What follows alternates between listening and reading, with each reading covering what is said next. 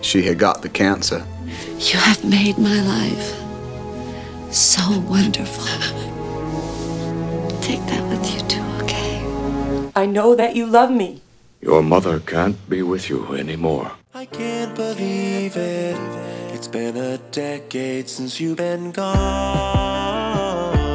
Mama, I miss you. I miss sitting with you in the front yard, still figuring out how to keep living without you. Hey friends, welcome to episode 7 of Hello, My Mom is Dead. I'm Molly McGlynn, a filmmaker living in Los Angeles, and I'm the host of this podcast. I am enjoying, in air quotes, the summer so far. It's truly had many highs and lows. There is a WGA and SAG-AFTRA strike happening in the entertainment industry, so production is very much ground to a halt. So it's a very strange summer here, but my fiance Zach and I have decided to foster 2 kittens who are calling Thelma and Louise, and we love them very much, and I think we are going to keep them. They have a very dangerous and potentially fatal kitten disease that we've been treating them with multiple ginormous shots a day, which has not been fun, but it's been really nice to just focus on feeding and loving and taking care of 2 little tiny things. So that feels like a good life mission these days. I am just trying to live day by day and find beauty and joy in all the moments I can, because there is so much out of my hands and a lot of our hands these days. So just out here doing my best, you know? I am thrilled to have Kimrie Lewis as our guest today. Kimrie is an actor, director, and writer. As an actor, Kimrie started as Micah on the NBC comedy Kenan and played Poppy on ABC's Single Parents. Kimrie directed the award-winning dark comedy short film He Was Asking For It, which received an honorable mention at the Women's International Film Festival and was an official selection at the Cleveland Film Festival. Recently, Kimrie wrote and directed the short film Fake It Till You Make It, which is an official selection of the 2023 LA Shorts International Festival. Kimrie is a graduate of NYU's Tisch School of the Arts and a fellow of the Sundance Institute Writing Program. I loved my conversation with Kimrie. It's so great to do these in person when I can. Kimrie is a new mom to a 10-month-old daughter, and it really meant a lot to me that she was able to make the time for this conversation. We talked about everything from her experience with new motherhood and grief and thong shopping with our moms. We really covered the gamut, the highs and the lows. Kimrie brought such vulnerability and a willingness to share some really painful feelings and thoughts, as well as a lot of laughs. Kimrie is my type of gal. I hope you enjoy this episode. If you do, the best thing you can do to share and help me out is maybe just text it to a friend who may want to hear it. I appreciate you all so much. And with that, here we go.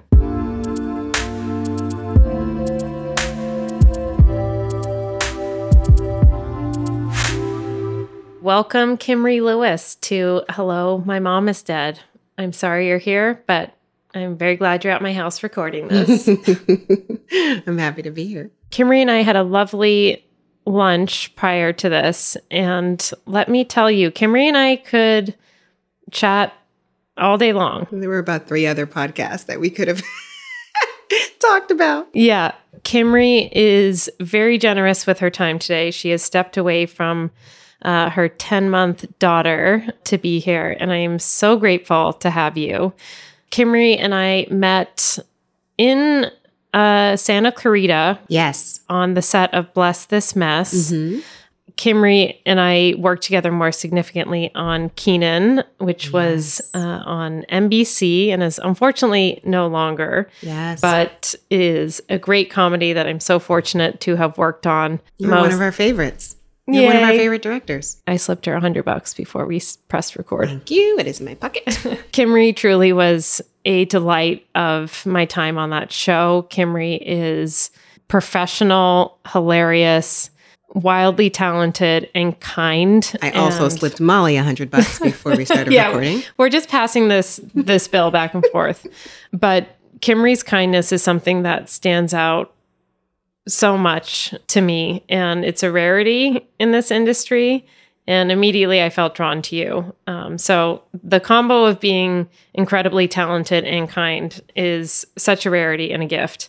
I could go on all day about how incredible I think Kimrie Nice of you. is. Thank you, Molly. You're welcome. I can say the same thing about you on my podcast when I get one. Can't wait. I am here to talk about Kimrie's mom, Carol, today.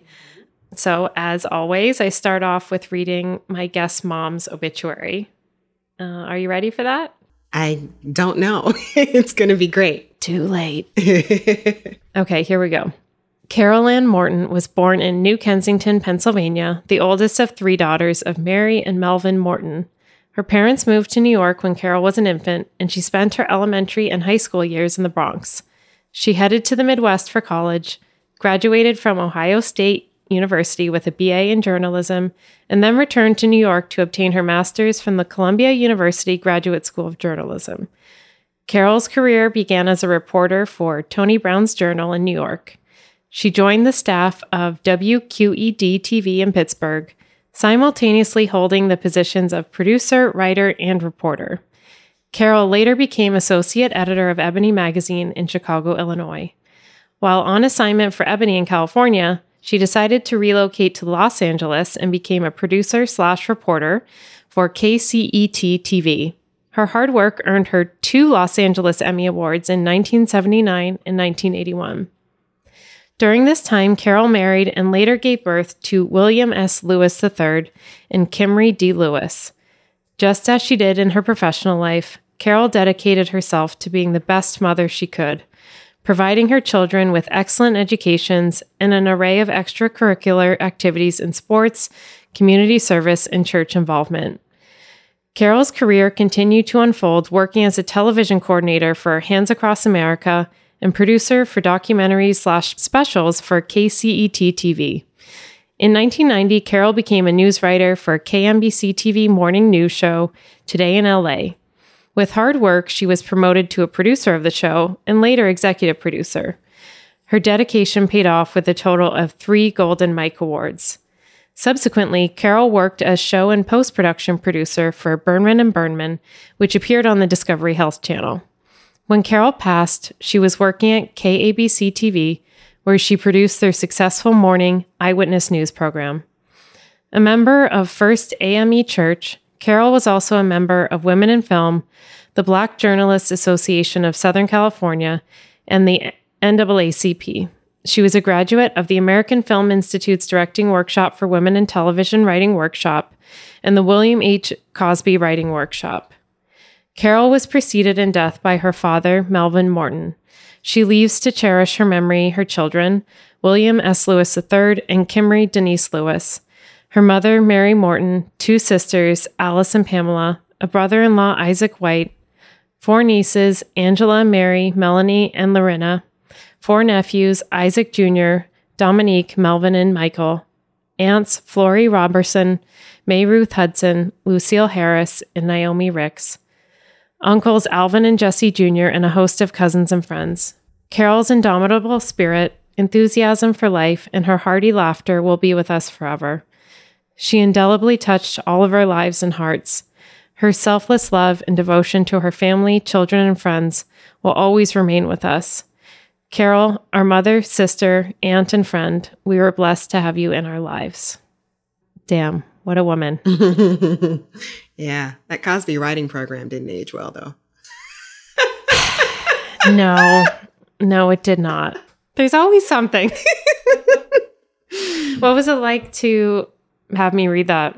You know, I was reminded of all the things that she did. She really did a lot. And obviously I wasn't alive for most of that. Well, you know, a lot of that she did prior to me being born. But a lot of it she did do after as well. And so she was doing that while being a mom. Like you and I know, it's hard enough just doing this in this industry, just being ourselves. But Yeah. you know, to do it with the added level of, you know, having to take care of not one, but two kids at home, like it's pretty remarkable, you know? It's remarkable to have a resume like that. Yeah. Without being a parent is remarkable. And it's just another level. So is your brother older or younger than you? Older brother? He's older than me by 4 years, yeah. And your mom passed in 2004, correct? Mm-hmm. Yeah, she passed away from leukemia, CLL. And, you know, for the majority of her having the disease, because I can't remember when she got it. She had it for 8 years. But for most of that, she didn't really have any symptoms. You know, it wasn't until that last year and a half where things got pretty bad. And I moved back from New York to, you know, be with her. I wound up being her caregiver, but I came back for my birthday to celebrate my birthday with her. And she was also starting chemo at the time. So I was like, oh, this will be cool. You know, celebrate my birthday. You'll do chemo. We'll go like do our normal thing. We'll go to the movies. Yeah. And we did that. And then at the last day of my 2-week trip, I had to rush her to Cedars because she had a reaction to the chemo. And so, you know, we were like, that was weird. Let's just make sure, you know, I'll extend my trip just to make sure you're okay. So I did, and she was fine. But again, on the day I was supposed to leave, fly back to New York, we had to take her back, and she was admitted for a little bit longer this time. And I was like, you know what, let me just postpone my trip back to New York until you get better. And then, you know, 8 months later, she passed away. That's fast. Yeah. Yeah. It was really fast. What was her relationship with the prospect of dying as you saw it? You know, I don't think my mom really liked talking about it with us or with her family. Yeah. You know, I remember when we first found out she had it, my mom was an avid reader and she was always reading books. And we had upstairs, downstairs, and she would always, you know, leave books that she was reading on the steps. And I remember one day running down, and this one book had been sitting there for a while. And I looked at the title, and it was something like How to Tell Your Kids You Have Cancer. Oh, no. You just did. And, you know, looking back, I think that was probably intentional. You know, that was probably Smart. her way of softly letting us know, like, hey, we're going to have to talk about something soon. It's cancer. Yeah. So I don't think she ever really, until those last 8 months, I don't think she ever really thought that she was going to die so soon. Right.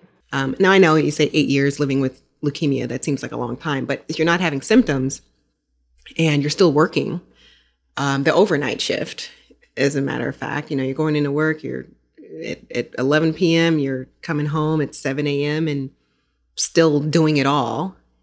I don't think you think, oh, like I might die soon.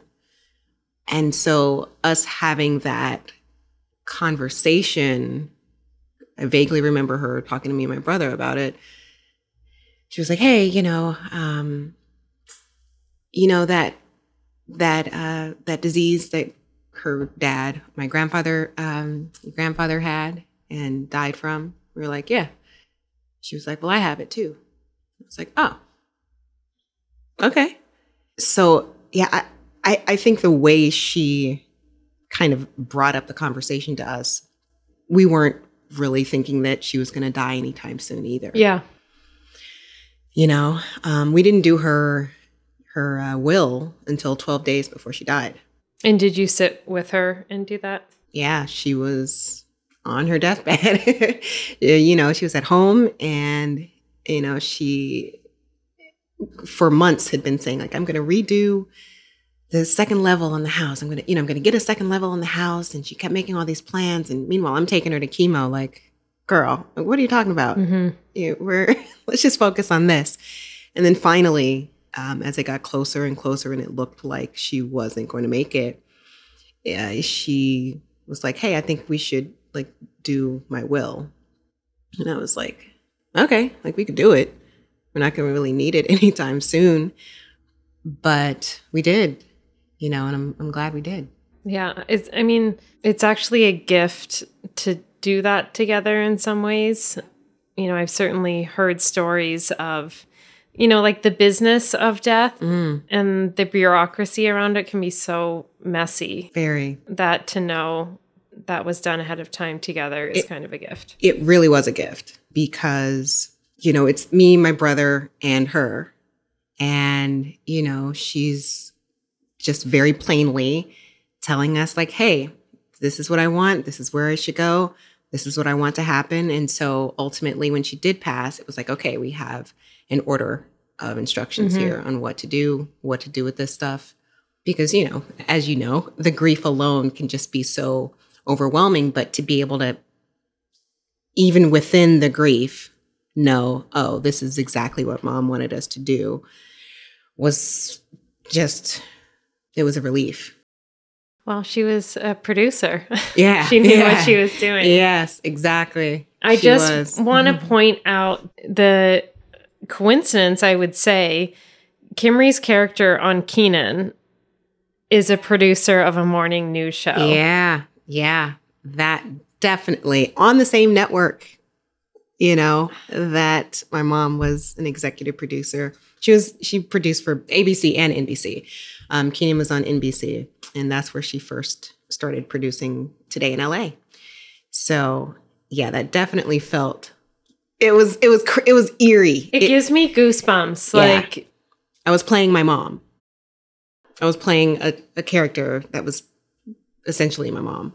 Do you feel like in the process of playing that character and that role, you were able to understand a new aspect of your mom? Yeah, I do. I think a lot of people think that, oh, if you're behind the scenes as a producer, you're not on camera, there's not much of a show that you have to kind of put on.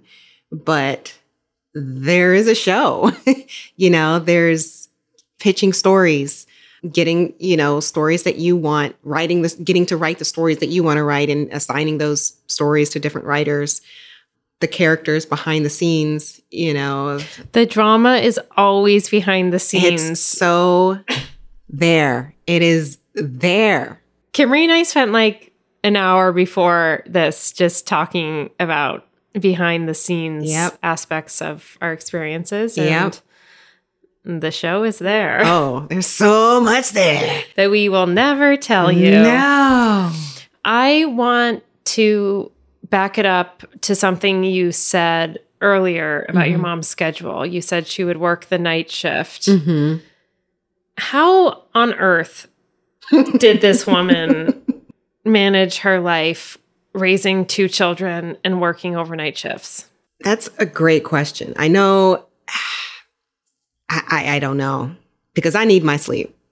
My mom for years and years would, wake up, shower at 11 o'clock, go into work, and then come home at 8 o'clock in the morning, take a nap, and then get up to pick us up from school. So she had someone we carpooled.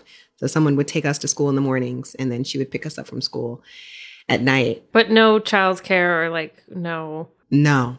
There was no childcare. It was us. At a certain point, my mom would go to bed. I think after she made dinner for us, she would go to bed around 8 o'clock. That's like when I go to bed now, and I'm a 37-year-old woman without children. Yeah, she would go to bed at 8, and then, my brother and I would do our homework. He would check my homework sometimes, and then that would be it. We wouldn't see her, when she left for work at night, usually. I do know, though, also, when I was out of school and there's nobody, there's no school. So what are you going to do with a kid? There were often times when she would bring us to the newsroom. I would bring a sleeping bag and set it up on the news anchors' couches. And, I just remembered loving that so much because there were so many TVs in the newsroom. Yeah. And I got to watch all of them. And she let me stay up late to watch, TV. And I remember, that was the first time I was watching Jay Leno, NBC, where she was working at the time. And I just remembered loving Jay Leno. He was so great. And then they started bringing on this guy after Jay Leno, who I did not like. And I did not think he was funny. I didn't get it. He would bring his face close to the camera and do things just so differently than Jay. His name was Conan O'Brien. Ugh. I eventually grew to really appreciate Conan and his different type of humor. Yeah. It was so much different than Jay's, but I grew to really love it. But yeah, that was just one of my favorite things to do when she would take me to work with her. You must have, of kids in school, your mom definitely maybe had the coolest job. Yeah, it was up there. And then, every other year or so, we would get to take a field trip to the newsroom. And that was fun, right? Your fourth grade, fifth grade, sixth grade, you get to meet the news anchors and go behind the desk. And, oh my God, they're wearing jeans back here. They're not even wearing a full suit. Yeah. The weatherman shook my hand. I'm never washing my hand again. God, it's just so silly. Yeah. So that aspect of it was really cool. And that I got to share that with my friends was pretty awesome. Where do you think your mom got this unbridled ambition? Yeah, that's a great question. Because she was raised very traditionally, Now that I'm a mom, I think there's just some of that you're born with. It's basically environment versus nature versus nurture. Thank you. I think there's a certain part of it that you're born with. And I know that my mom just had it. She just had it. And then she gave it to both my brother and I as well. Yeah. And in the same field for you. Yeah. What field is your brother in? My brother he went into finance, went to Wharton, went to Penn and then Wharton after that. Dummy. So stupid. So stupid. And then, I went to NYU for theater. It's an okay school. I've never heard of it. Theater. What city is that in? It's a little town, New York City, NYC. Oh yeah, heard of it. No big deal. No big deal. No, it was. I'm not sharing that to brag. I'm sharing that because we were two kids from South Central. Yeah. And people in our block didn't go to those schools. So my mom and my dad, but primarily my mom, really, really reinforced the whole education and going after our shit because, the environment that we were in, it wasn't conducive for that. What did that look like on her end, fostering that in South Central? That looked like a lot of extracurricular activities to keep us out of the streets and to keep us from hanging with the people who we weren't supposed to be hanging with on our block. So it looked like taking us to swimming lessons. It looked like taking us to football practice. And at football practice that my brother was playing, she made me be the water girl. So that meant that she could pick us both up, at the same place. Yep. I was the water girl.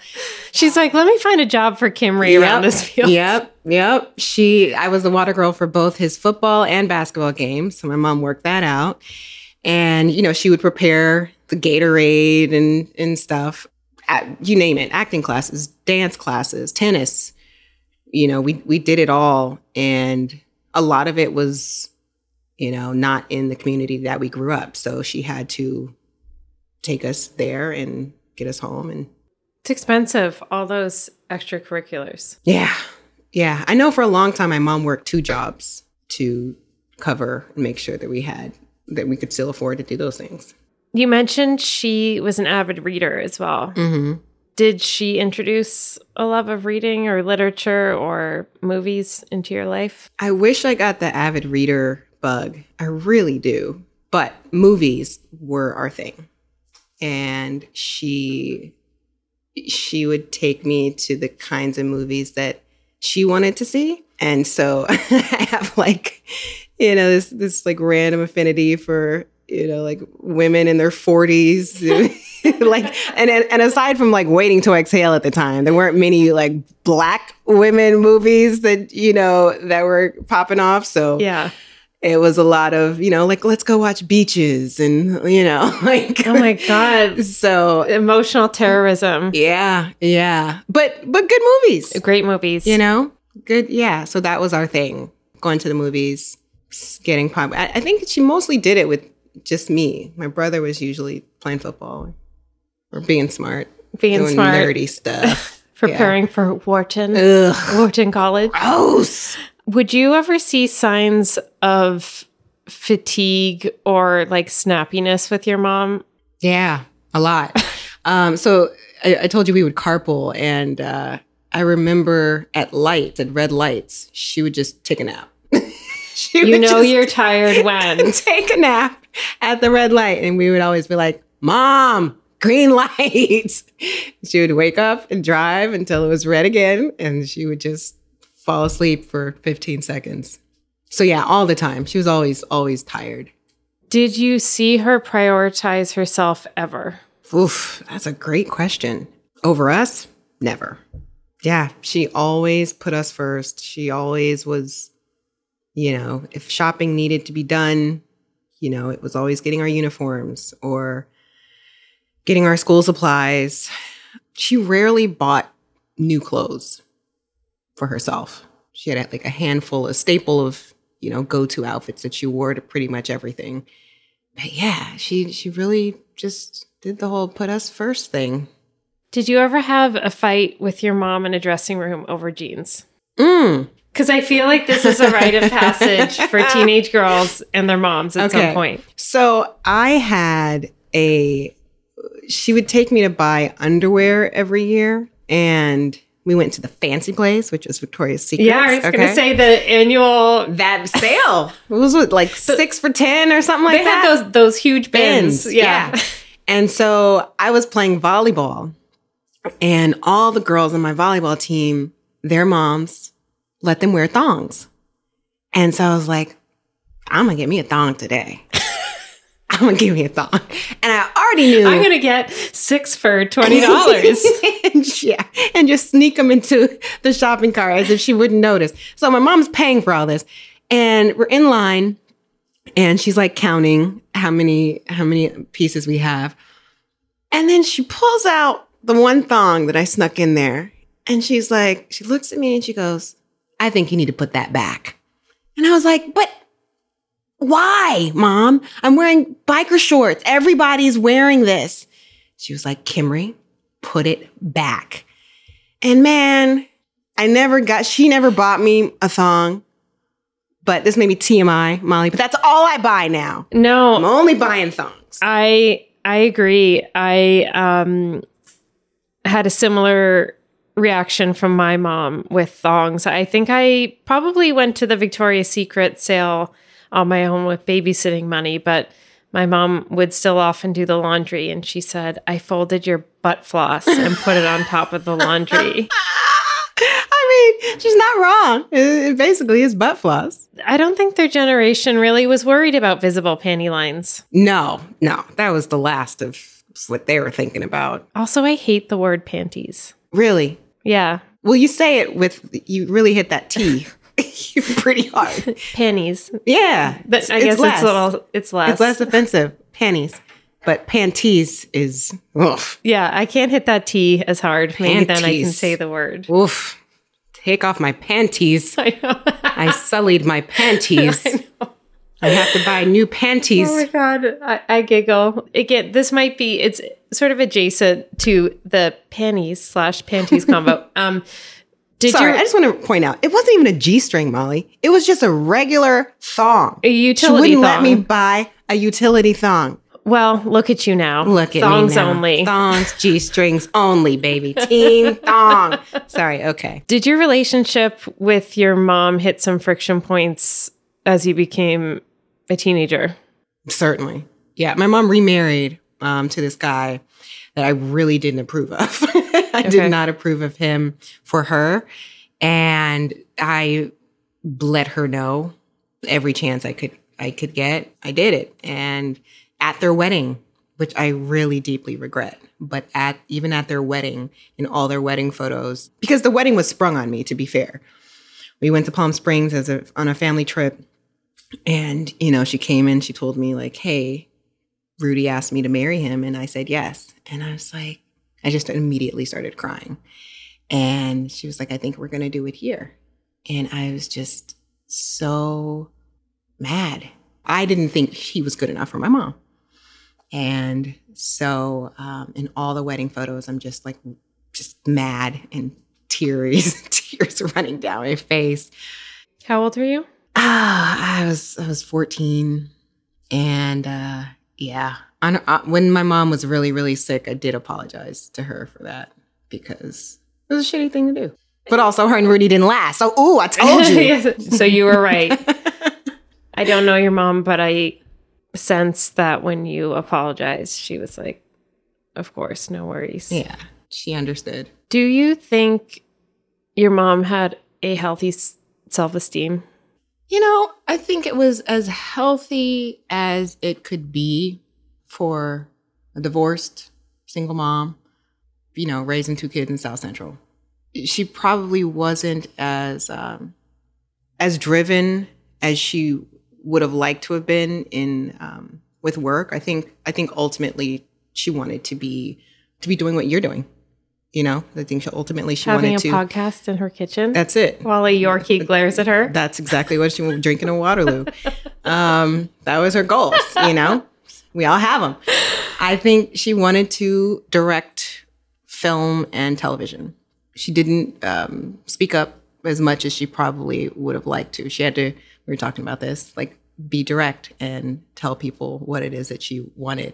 So, and I don't know if she had the confidence to do that. Do you know if she ever saw work of Black female filmmakers when you watched movies? Yeah. I mean, if there was anything that a Black female filmmaker did, she was very on top of that stuff and making sure that both me and my brother got exposed to it. But at that time, you would certainly need to seek it out. For sure. And it was a rarity, even more than it is now. Mm-hmm. And it's still a rarity. Mm-hmm. Yep, very much so. And because it was a rarity, she made sure to make a big deal out of it whenever it did happen. So, and certainly with Black male filmmakers, she still did the same because even that was a rarity and still is, to a certain degree. On top of acting, you directed two shorts you've directed. And I don't doubt that you're going to go on to many more things. Man, this $100 is going a long way. Thank you, Molly. Thank you for just bringing that up just now. Appreciate that.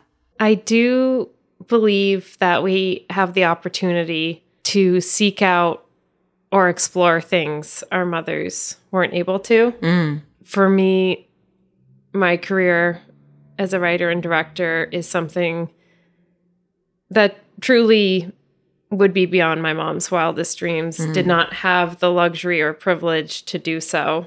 And I often remind myself of that, and we can complain or I can complain about it. And it's like how lucky I am to have this as my life. And maybe in some ways, your journey on directing is giving a retroactive gift to your mom. Certainly. It certainly feels that way. I was looking at one when you asked me for the obituary. I had to dig it up last night, and I found this card that she gave me. I guess it was a year before she died. And the card said something like, Kimrie. Well, she wrote in the card, Kimrie, you are my prize. You're my jewel. You're going to go on to do many, many great things. And so, although she didn't talk about not being here And she said, she closed by saying, like, take my love and peace with you. Although she didn't talk about dying and not being here, I do think that she probably knew before I did just, what I might go on to accomplish.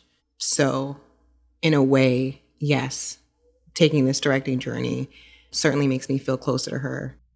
I similarly have a letter framed in my office from my mom dated June 1st, 2007, from a Holiday Inn in a small Canadian town where I graduated from university. In January of that year, the doctor said she had 6 weeks to live or something. And she said, that can't be right because I have to be at Molly's graduation in 6 months. And he told her that she should prepare to not be. And she just said, fuck that. Fuck this guy. Showed up at the graduation. I shared a bed with her in a Holiday Inn that night. And I woke up the next morning and she had collapsed on the ground with a coffee pot. And she did not want me to tell my sisters, my older sisters. And I wanted to tell them because that was sort of the beginning of the end. But she was dead 3 weeks later. But she had written a letter that weekend on the Holiday Inn letterhead where, similar to the tone in which your mom was writing, there was something that indicated she knew. Yeah. And the last line is, I'll be watching over you forever. And yeah, it's one of my favorite possessions. I love that it's on Holiday Inn letterhead. Yes. I mean, that's truly a gift.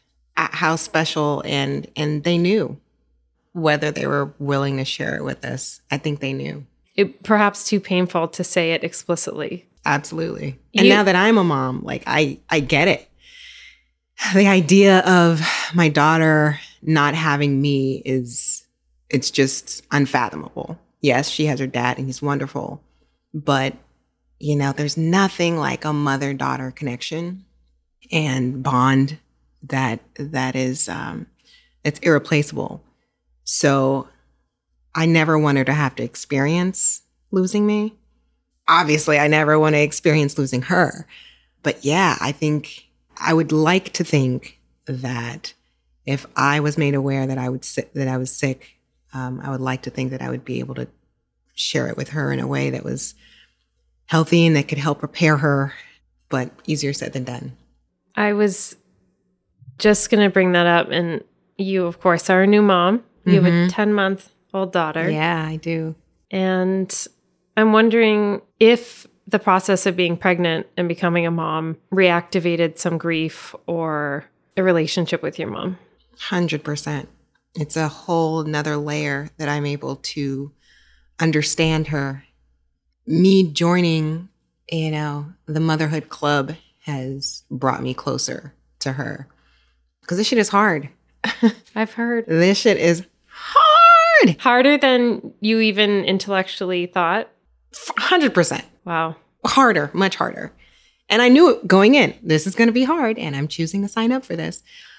And, the person who would ideally usher me into motherhood, help prepare me for it, the ideal person to do that just isn't physically here. That part has been hard in the happiest moments, right? So it's like when, my daughter started rolling over, or when I first brought her home. It's like, obviously, the person I'm going to be sharing this stuff with is my mom. So yeah, and I feel closer to her, and it's been, I don't know, 17, 18 years. And that does feel good because I like the idea of feeling closer to her through motherhood. And I don't think I ever would have thought that, hey, 18 years from when my mom dies, I'll feel even closer to her.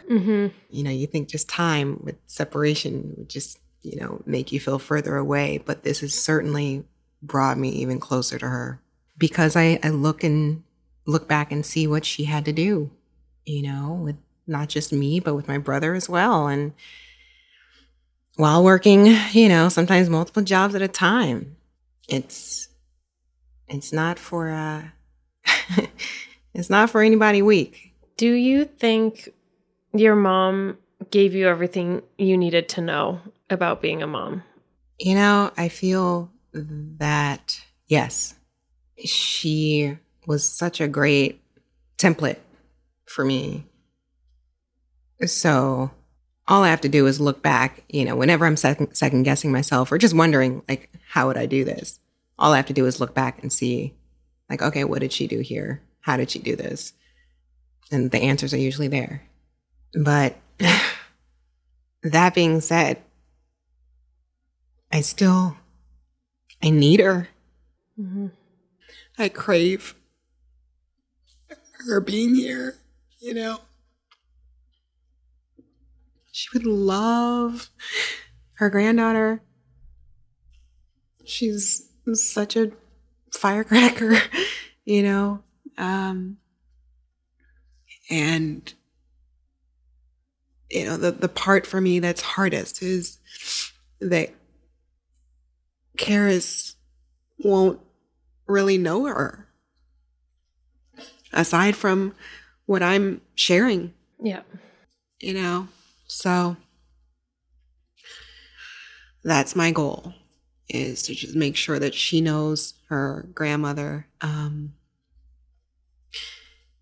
as much as she can through stories and videos that I have of her. And, you know, the friends that she has left, you know, I try to incorporate them into her life. And through the way you live yours. Mm. Mic drop. Certainly. I cannot imagine the difficulty of being a new mom at the best of times, let alone with this whole. And there is nothing to be said about it. Mm-mm. It just is. Yeah. Yeah. It really is. It's like it ripped off a new wound or like another layer of that grief scab. Yeah. You know, it's like, man, I didn't know that it could hurt in this way. You know, I knew it could hurt in these ways. You know, when I'm booking shows, you know, I wish my mom was here, or getting married. Sure. But, you know, having her as to be a grandmother, to be Karis's grandma, it's such a void that I really wish she could be here for. I'm just sitting here with you in this, and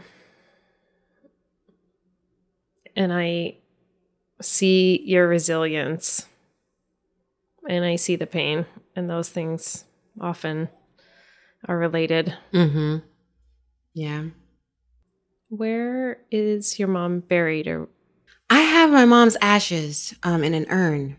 My mom was cremated. So she's in our living room, and it just worked out that this corner of the living room where I have like her urn and a lot of photos of her, it worked out that that's where it's most convenient for us to have a jumper for Karis. And so she just jumps. she's jumping over that urn. Oh, She's jumping over your mom all day, every day. And jump and jump and jump and jump. Yeah, so the photos she gets to look at. But the beauty of that proximity. Mm-hmm. Yeah, for sure. And I love it. She looks up, you know, we say, where's grandma? Where's Grandma Carol? And she looks right up at this photo that we have of her. And I love that. Do you believe in reincarnation in any degree? I do. You know, I feel my mom's spirit, and I do see elements of her in Karis. I think I believe in it to some degree too, you know, or even just scientific facts that matter cannot be created nor destroyed. Right. Yeah.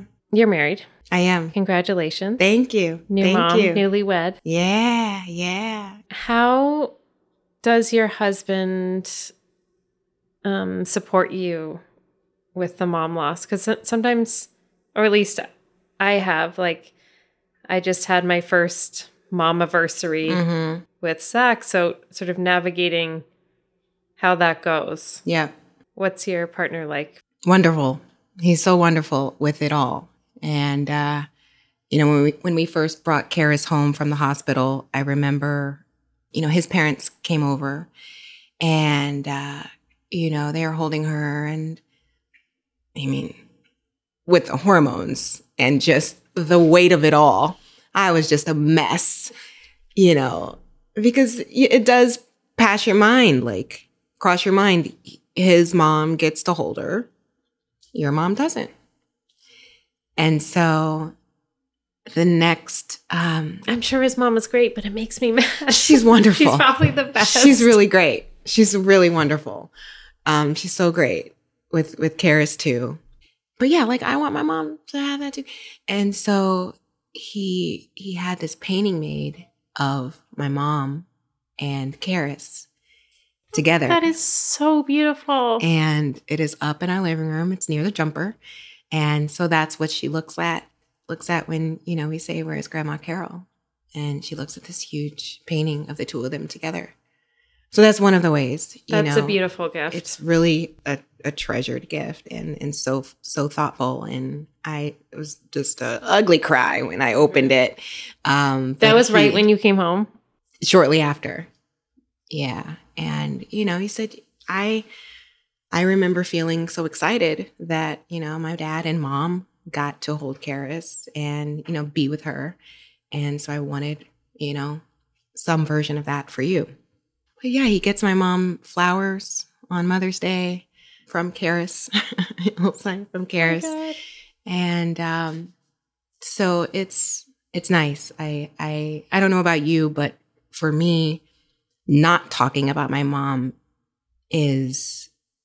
it doesn't do me any justice. Like, I want to talk about her. I want to remember her.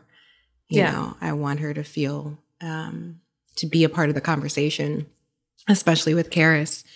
And so he does that in such a lovely way, and I'm so appreciative for it.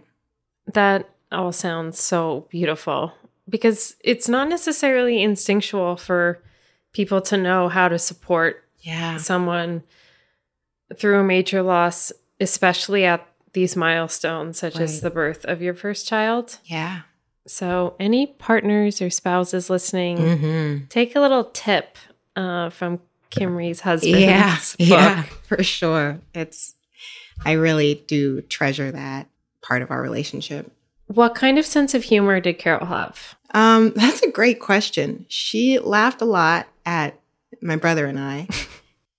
We would do these commercials for her when we were younger, and commercial for soap, and we'd grab whatever toys we had, and that always involved this trumpet that only played 3 notes, and so we would come in and do commercials for her. She really got a kick out of that. She really liked self-deprecating humor a lot. Yeah, so she like most ambitious, smart women often do. You just got to laugh at it. Like, oh, was I? I fell asleep at the light. Hey, I'm tired. That's how it happens. Yeah. Your mom was never a cell phone user, I presume? Or in 2004, would it be like a Nokia brick? Close. Yeah. She had a smaller brick, but she had a phone, and she also got me a phone in high school, which was like a big thing. It was a flip phone. And she got it for me for emergencies, and for her. So she was the only one who was able to call me, allowed to call me. Did you do T9 texting with each other? Oh, T9 texting. What's that? Like, if you're saying hi, you have to press 3 number times. 5 3 times, and then. No, she wasn't savvy with that when it came to technology, but she did also get me a beeper. And a pager, I should say. That was the cool way to say it, Molly, a pager. And so I had a pager and I had a phone. And she would, I think maybe the most that she would do would be like text me 411 or something like that. Yeah. Which was like, you want me to call 411? You have info for me? What is this? Like, Garbage day decipher? pickup? What is Yeah. this?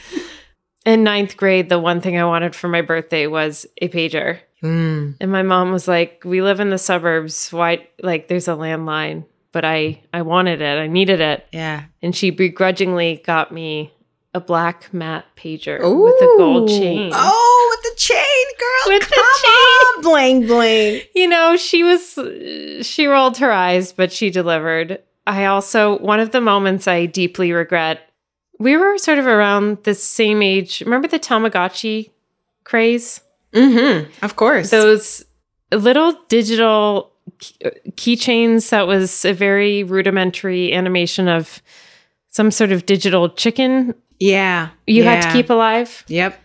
I wanted a Tamagotchi like nobody's business. Oof. And she obviously slept on it because they were sold out. So I got Ooh. a Nano Pet, What? which is You got a Nano Pet? which is an off-brand Tamagotchi, which I was not pleased about, and frankly, a huge bitch. Oh, which, see, okay, go ahead.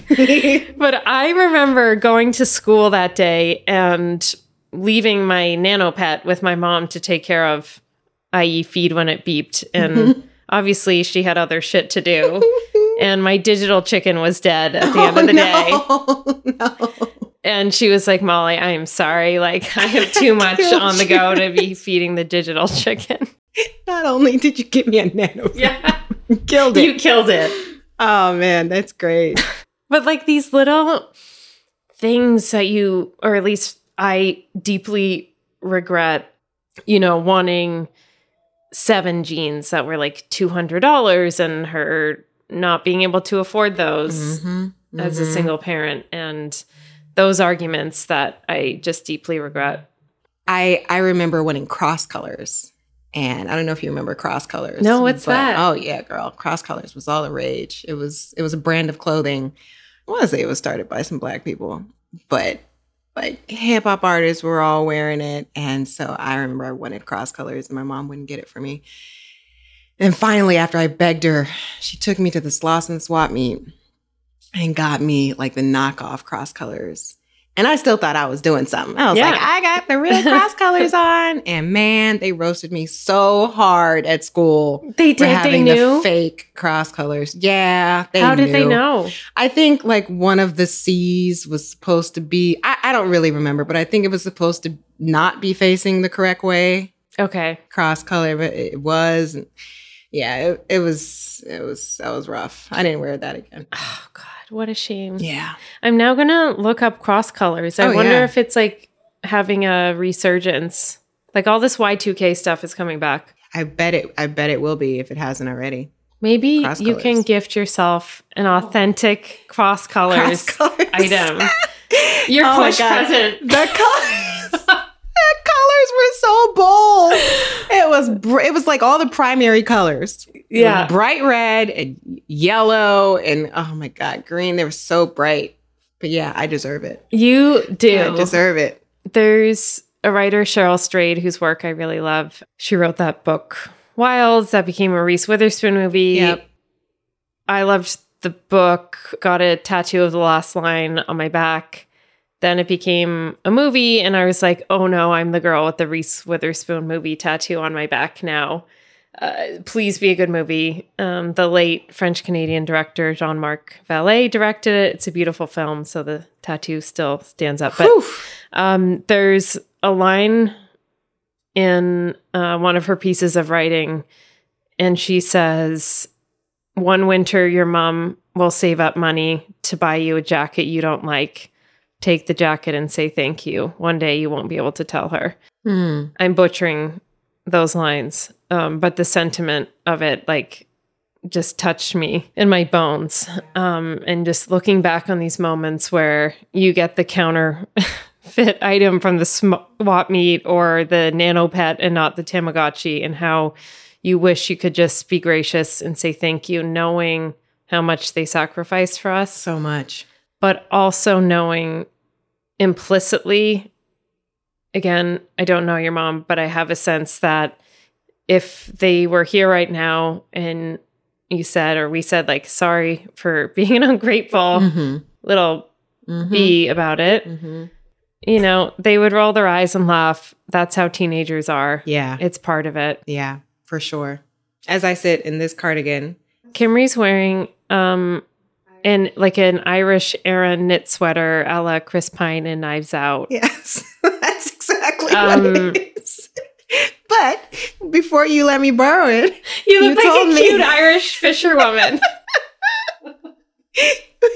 I'll have to take a picture of this. But yeah, before I put it on, you said that these are the kinds of sweaters that your mom would have and you would give her shit for having. Yeah. But now, you know, look who's wearing them. Yeah, who doesn't love a thick, chunky knit around the house? You're great. It's a house sweater. Yes. 2 things I want to ask you as we wrap up. If your mom were to text you right now on this specific day, what would it say? Oh, that's a great question. What would my mom say? She would probably say, well, I mean, I love you, you know, and go for it. And you are. Thank you.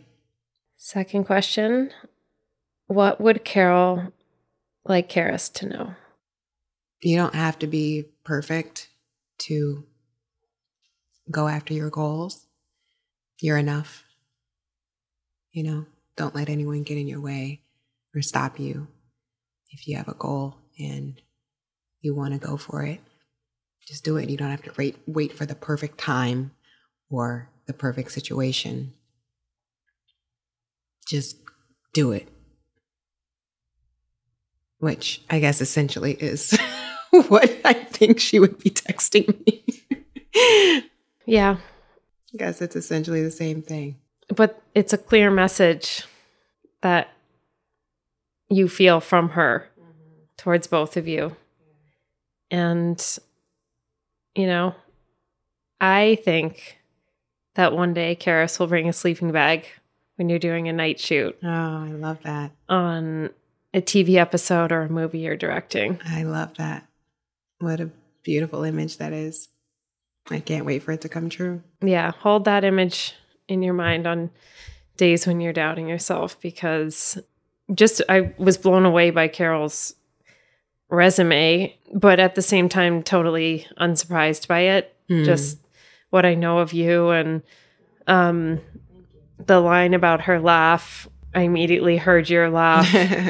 And I just think, as you said, some people are born like this. They're go-getters. They just burn it down to the ground and start again. And she's provided a beautiful life for you, and in turn, your daughter. Yes. And to echo Carol, go for it. Oh, wow. How beautiful. Thank you. Thank you. Thank you so much. This was so lovely. Thank you, Thank Kimrie. you for having me. Yeah. Yeah. This was great. Is there anywhere where listeners can find your work, or if they'd like to find out more about Kimrie, where do they go? Yes, you can stalk me on Instagram, and I am Kimrie. I have a short film that is making its debut at the LA Film Festival on July 25th at LA Live, Regal Cinemas. So folks can look up LA Shorts Fest for that. And that's it. Otherwise, you can find me walking my daughter out in these strike streets. Out in these tumbleweed streets. That's right. Also, you can see some of Kimrie's work on Single Parents. Oh, yeah, or on sure. Keenan. Thank you. Yep. Okay. Forgot about that. Yes. Single Parents, Keenan. You can look all of that up on, I think they're both on Hulu. Amazing. Well, and a couple of episodes that Molly directed. So look for those. One of them is my favorite. There's this badass shot of me walking through this corridor, and Molly promised me that I was going to look badass, and I've never looked more badass. So thank the director's cut was longer, just saying. Oh, now I have to see that. Thanks, Kimrie. I think your vulnerability and honesty really is going to touch people, especially new moms. This is not something I've experienced, so I'm really happy. You're the first new mom that I've spoken to, and I think it's going to be so valuable. Well, thank you. It's a a job that is extremely hard. And, if you've had great examples like we've had, it makes it a little easier. Just kind of knowing what, or thinking about what they would do if they were here. What would Carol do? She would say, go for it, and take a nap at the light. Yes. That's exactly what she would do. Drive safely, everybody. Don't listen to me or Carol. Please. Yeah, definitely. It's dangerous. It's actually quite dangerous. Don't come for me, LAPD. Okay, over and out. Bye. Bye.